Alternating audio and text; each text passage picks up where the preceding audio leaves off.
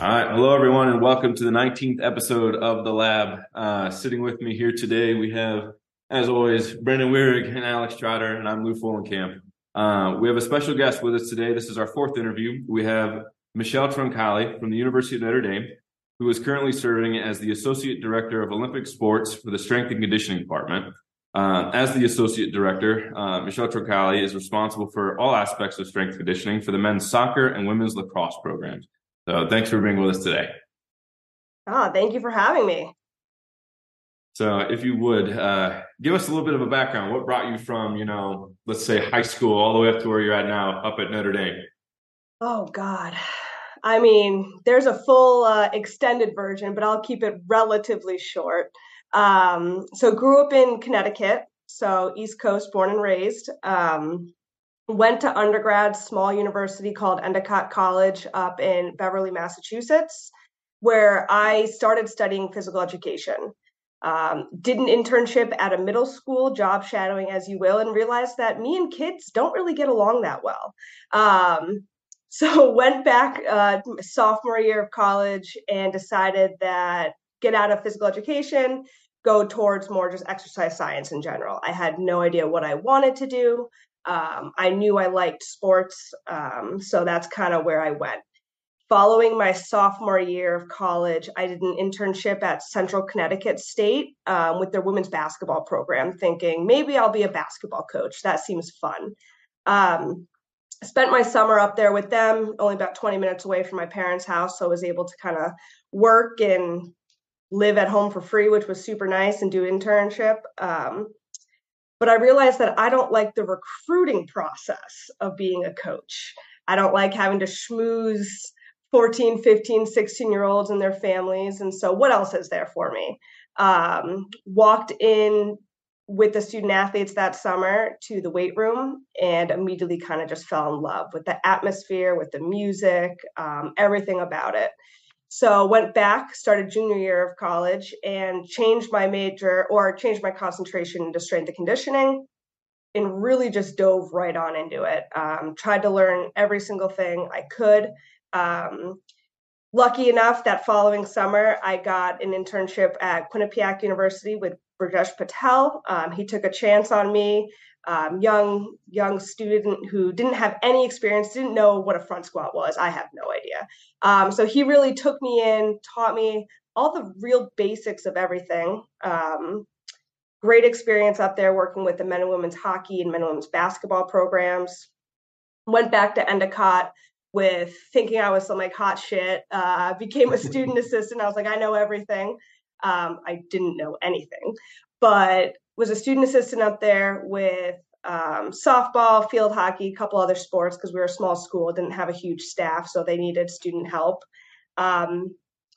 Then going into senior year of high school or college, did an internship at UConn with their women's basketball team, with Amanda Kimball, Maureen Butler with their hockey, baseball programs, and then immediately right after, did an internship, full semester internship and thesis up at Northeastern, right in Boston for that fall semester of my senior year. Was super fortunate to graduate in 2015 and then immediately went down to Nashville, Tennessee at Belmont University and started a graduate assistantship where I worked with 2 other GAs and 1 full-time and worked with our women's soccer, softball, and men's golf programs down there. Wicked small school, so didn't really have any athletes or no funding for the summer program. So then I went to UNC Chapel Hill, where I worked under Eric Hernandez, Greg Gatz, all the great people over at UNC for that summer, working with numerous master programs, soccer, lacrosse, volleyball, tennises. Went back to Nashville, finish out my master's degree. Then got my first full-time position as an assistant director at Marshall University down in Huntington, West Virginia, where I worked women's basketball, men's soccer, and women's tennis down there. Spent about 11 months when Mike Zimborski up at Notre Dame gave me a call and stole me away and came up here in July 2018 and kind of haven't looked back since. Nice. That's pretty awesome.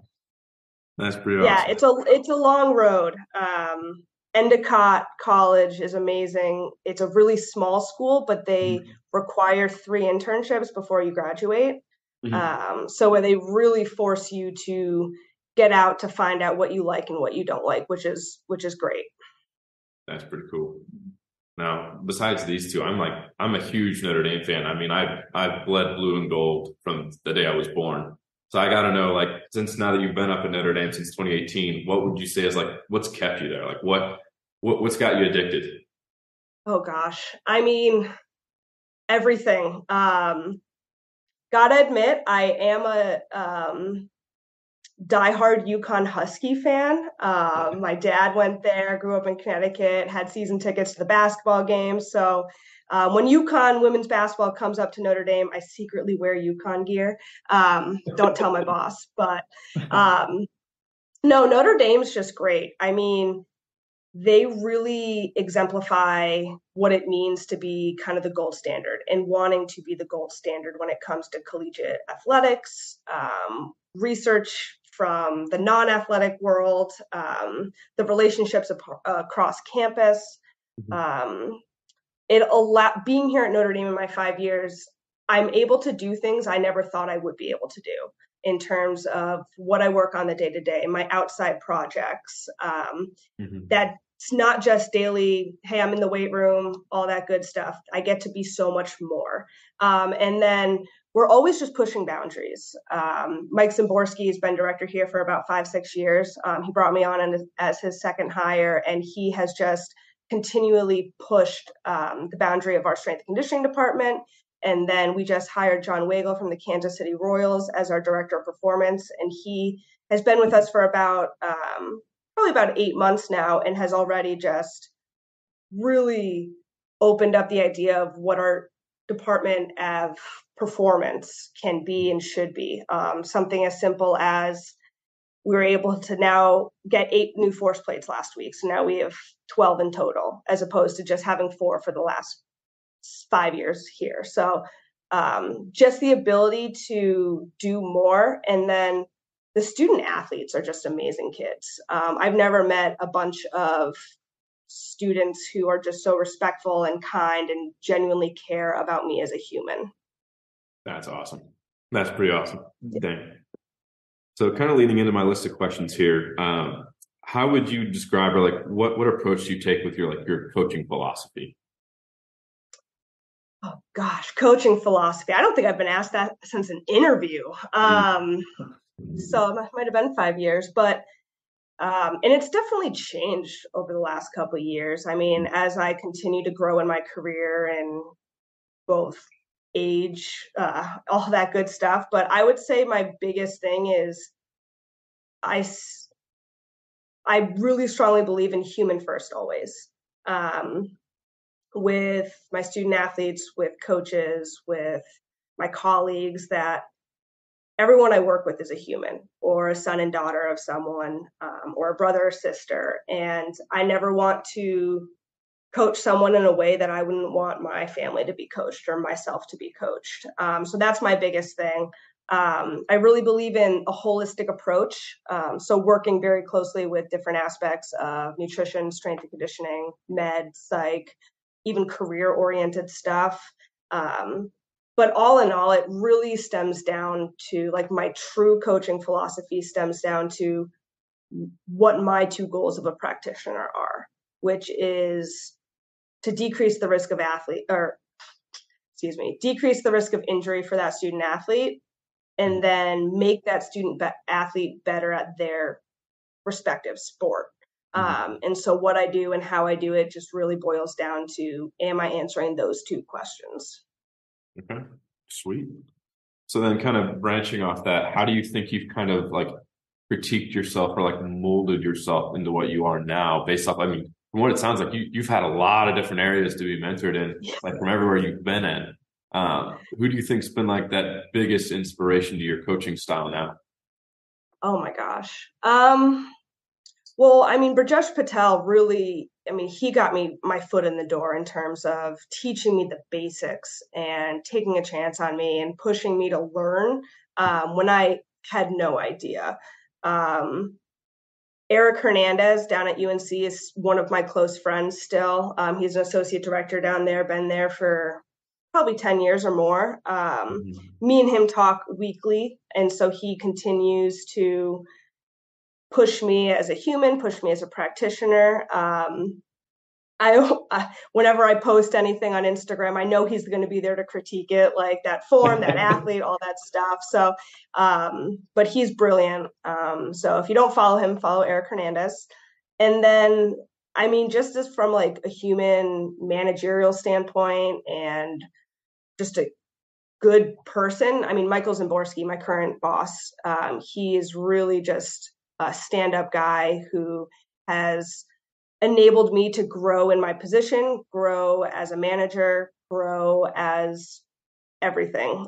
So I wouldn't be here without those three gentlemen. And then every place I've been very fortunate to have people kind of believe in me and stand up and treat me like a person, even though if I was young or a female or anything.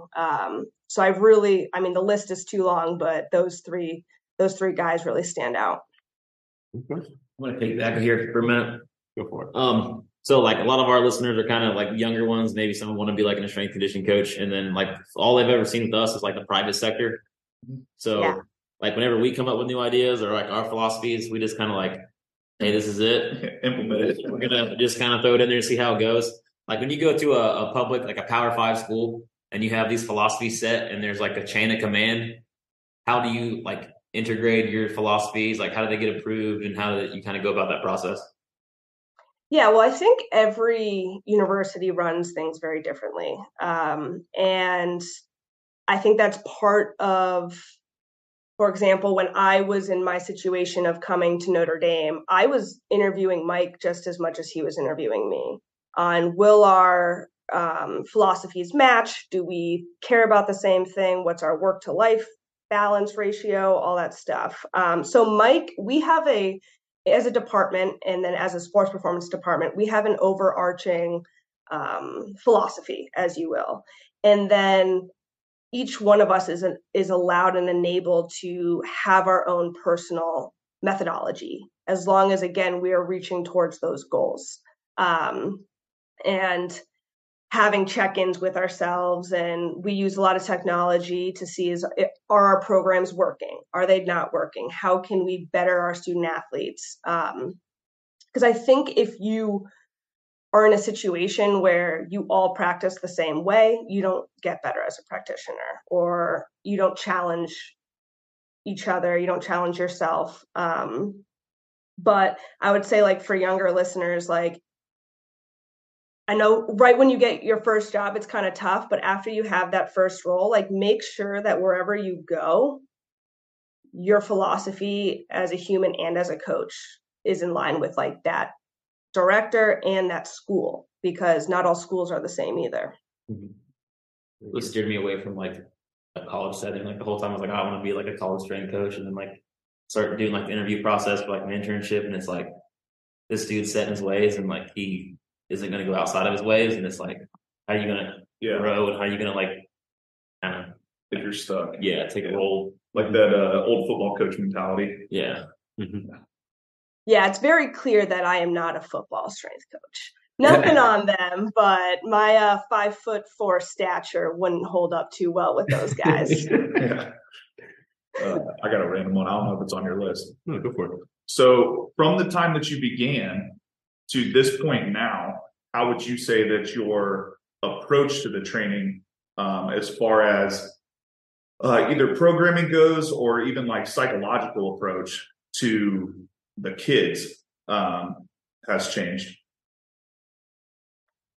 Yeah, that's a great question. I think from a programming standpoint, this is going to sound silly, but I've gotten more simple the farther I've gone. And that's not saying I'm using more data, but I'm programming in a simple way.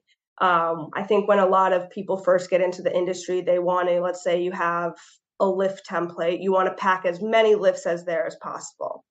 or you want to try all these methodologies and tier system, the contrast system, like you want to do everything. And I definitely fell into that trap.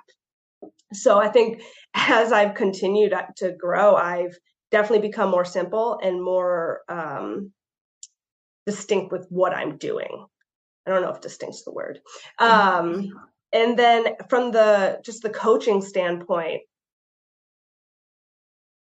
it's more of like tough love, I see for myself. I think before, especially as younger, you automatically think you deserve respect, but in reality, you have to earn that respect. Just as student athletes have to earn respect for you and for them, all that stuff, it's a two-way street. And then I think as I've kind of gone throughout my career, having those relationships and creating that tough love atmosphere for both my men and female student athletes has definitely evolved.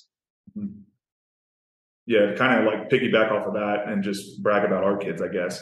What I've noticed from being in like the private sector is we have like such a blend of just like the top athletes from every school around the area, and they all come here. Well, then now it's essentially like a mini college, I guess, because, like, yeah, you're the best at your school, but like once you leave that, like there's somebody out there that's better than you. And, now like they're witnessing it firsthand. And I hope at least it doesn't come like as a culture shock when they get to the college level, and they're not being like watched over the entire time or like stuff like that. You got to like re-earn it. So they can like experience that process beforehand. Oh, absolutely. And I will say, like, especially since COVID, we've noticed like our freshmen have a really tough time transitioning into that college world for that first, I would say almost first semester. Even though they're really wonderful, great kids, COVID really screwed them over, and they don't know how to be alone. They don't know how to interact, all that. It's crazy to say. So just trying to give them the benefit of the doubt has been huge in these last 2 years, without kind of losing your head with, as I would say, common sense, and just kind of teaching them. I mean, it's things that are so silly. You're like, I would never have done that. But then I remember, like, they didn't go to high school for 2 years. Like, it's crazy. So, yeah. That actually worked right into my next questions. I was actually going to ask you, like, how have you gone about like working in some of the new freshmen into like a strength conditioning program, or like even like an injured athlete? How have you kind of taken them and kind of worked them into that college setting or back into? Yeah. So, no, definitely. So, I mean, we can take a healthy athlete first. I mean, they're easier. We're super fortunate where we have a thing called a bridge program, where we usually, for most of our sports, have about half of the incoming freshmen come over the summer session. So that's like a really easy way to integrate them in. For our spring sports, where our fall is our off season, it's also pretty easy to integrate, because I almost count summer as like a reset period, where most of my student athletes, I mean, as much as we love to think that they're at home training, doing the summer packet, I mean, a lot of them are doing internships. A lot of them are studying for the LSATs or doing things that I could never dream of. And so really taking that first week or so back as a relearning stage. And like I said, like, because I'm more simple than maybe some other coaches, I don't have like the crazy 8 different programs depending on your training experience. So really just making sure all student athletes are moving well.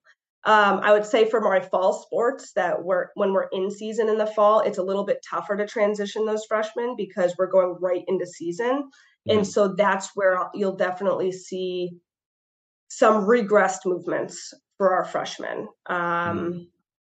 Or some progress movements, or we'll use some like velocity-based training stuff to differentiate, just because, one, their bodies aren't used to it, they're not accustomed to it, and some of them have never lifted a bar ever in their training.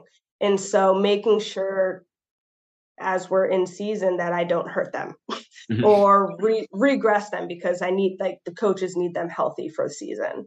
Now with like incoming injured student athletes, It's usually actually pretty easy to integrate, because if we know that they're injured, for example, like if I know that they have a torn ACL or we'll take a torn ACL and they've had surgery. As long as they've signed their national letter of intent, I can then communicate with them. And I can call them myself, and our sports medicine will talk to them about what we need from them, what they need to be doing, all that stuff. And then when they come in as freshmen, they'll go through like a series of baseline assessments, depending on where they are in their recovery or their rehab process with sports medicine. Mm-hmm. If they're able to, they'll do some with me. And then it's just based on where they are. If they can be with the group, which is always number one, like even if you're on a different program, you're still lifting with the team. I think that's huge, where a lot of practitioners will be like, well, I want them to be separate. I get that. And I always will have 1 or 2 sessions a week where it's just me one-on-one with the person. But if I can get them doing their alternate program or their rehab program or whatever, mm-hmm. while the rest of the team is lifting, I think that's huge from the mental standpoint and the buy-in from those student athletes. Pete, there on this one. Go for it. We have obviously for instance, how many athletes do you train at one time, for your team, in the weight room at once? You mean just me? Or all together? I mean, if you have a session at field hockey for one of your old field hockey kids or groups, how many would be in that weight room at one time? I mean, my lacrosse team is 43 sometimes. Okay. So I'll train them by 43 at one time, but we'll sometimes train with, let's say, the men's tennis team or the women's tennis team. So upwards of probably, in our biggest weight room, 60 at a time. Okay. So we have the ability to kind of individualize our programs a little bit. So mm-hmm. a lot of these incoming freshmen that we've sent off to school, we've been able to kind of make their programs kind of more advanced, kind of push them a little bit more. And then all of a sudden they go into their freshman year of college. And as I try to put myself in your guys' shoes, as I'm trying to explain it to them, okay, you got to think about there's 40 to 60 kids in this weight room. And you kind of have to have the thought process of they might not have touched a weight mm-hmm. all summer long. So that they go into these programs and we're not really doing much. It's kind of very teeter down. And it's so can you kind of explain to that, how that process works for these incoming freshmen that maybe come to a private sector like us and then kind of go into a program like yours to where it might be teetered down for the first month or two or phase or two, whatever it is, until it kind of gets to that more advanced section? Yeah, absolutely. And again, I by no means am talking for anyone else but myself. Mm-hmm. But for me, I always try to communicate with whoever their trainer is, whether it's their physical therapist, if they're recovering from an injury, or if the student athlete, like you said, is using a trainer for the last 6 years. I always try to get that information and communicate to learn what have they been doing, what can they do, what are they proficient in. Unfortunately, you'd be shocked at how many I don't hear back from. And that's the same when we're going towards, let's take lacrosse, for example. When they have that winter intersession of 3 to 5 weeks, and then we're coming right back into season. Or I myself in sports medicine will always try to have a Zoom call with any student athlete that needs a specialization, muscle imbalance, anything with the potential PT or the personal training trainer with that. But yeah, I would say for the general pop coming in, the biggest thing for me as a strength and conditioning practitioner is I don't ever want to put a student athlete in harm's way. And so I wouldn't be doing my due diligence if I just let any student athlete, freshman, come in and take the word of someone I've never met in terms of, okay, go get under the bar. I know I've been told you can do this, blah, blah, blah, blah, blah. So I think it's important for people to understand that it's just from a safety standpoint and then from an education standpoint in terms of there are 1,000 ways to skin a cat. There are 1,000 ways to squat. There are 1,000 ways to cue. And so for myself, if I'm going to be with you for the next 4 or 5, potentially 6 years, it's important that we learn each other in a safe way, but also not regressing you enough where you lose muscle, you get weaker, you become deconditioned. So it's that balance. Mm-hmm. That helps us out a lot. Yeah. Yeah. So always answer me if I call you. We have time for about maybe one or two more questions, fellas. If you guys have any more you guys want to get into. So I still got one more. Just on the fly, do you do a like a lower and an upper body split, or is it kind of just a mix between them all, like every single day kind of thing? Let's say we're in the off season. Off season, I typically do full body every day. I look at it in terms of, well, it depends on what phase I'm looking or really focusing on, but super general, I usually will pair like an upper body push with a lower body pull, and then either a hip or a core movement. If I'm doing like a super power movement, or if I'm focusing on that ballistic movement, I'll pair it with like a stretch or a med ball slam or something like that. But that's how traditionally how I do it to get away with that. So because we don't have that much time in the weight room sometimes, if practice runs late, if anything, like even in the off season, it's like, okay, they can't be fatigued. So it'd be hard to do an overhead press and a chin up because they'll need to rest more because they're fatigued in that upper body. Okay, let's do RDL with a barbell bench press. They're working two different muscle groups. We can get going. How many like different phases do you have, I guess, for like an off season?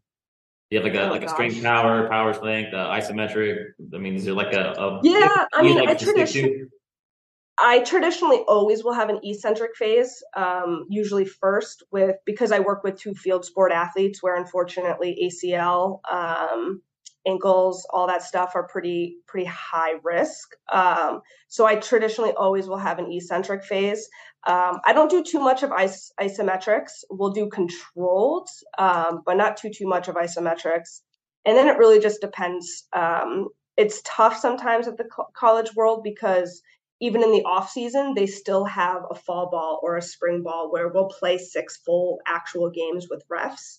And so you still have to make sure that you're getting your work in, but they're not fatigued enough where they can still play 90 minutes. Mm-hmm. So that sometimes alters what you traditionally would like to do of like the eccentric, isometric, concentric, isokinetic phases or whatever it is, or French, like you sometimes have to work around it. But I mean, from a full training year block, I would say almost 10 to 13 different phases, depending on the time of year. Yeah. I have one more. For like your normal session within the weight room, how long does that typically run? So is it like a half-hour window? Is it an hour window? So my programs, I do an hour for every session. In season, I try to only go between 30 and 45 minutes, and then I'll use 15 minutes of like regen. And then out of season, I'm traditionally using that full hour block, but sometimes, I mean, one of our weight rooms is outfitted with a 50-yard turf. Excuse me. So like for lacrosse, if they'll come in from practice, I'll do 15 minutes of change of direction or agility work or plyometrics, and then we'll do a 45-minute lift. So so traditionally about an hour we have for all of our teams. Yeah. Well, we're just running into like a few issues, I guess, with some individuals where they think that if they're here longer, they'll get stronger faster. Where it's not necessarily the case, but it's all like, we kind of give them the benefit of the doubt that, hey, you can try it yourself, but hey, we already told you. So, yeah, I mean, we like our throwers, our sprinters. So like our power athletes, they'll traditionally have like an hour, 15-hour, 30-minute block, but that's because generally they need more rest between their reps. Because it's just, I mean, that's their sport and that's the way they're training. I mean, for soccer and lacrosse, we're not going above 90% typically. So, and again, with that push-pull model, you shouldn't need too much rest unless we're going, which we haven't done in years, like true singles, but that's very rare. Yeah, makes sense. No, that was a good one to end on. I like that a lot. Yeah, good one. No, but again, thank you, Michelle, for joining us today. We hope everyone enjoyed the conversation here. Maybe we'll bring you back for another topic. You never know. Yeah, I mean, thanks so much for having me. I love the conversation. Anytime. But we hope to hear back from you guys next time.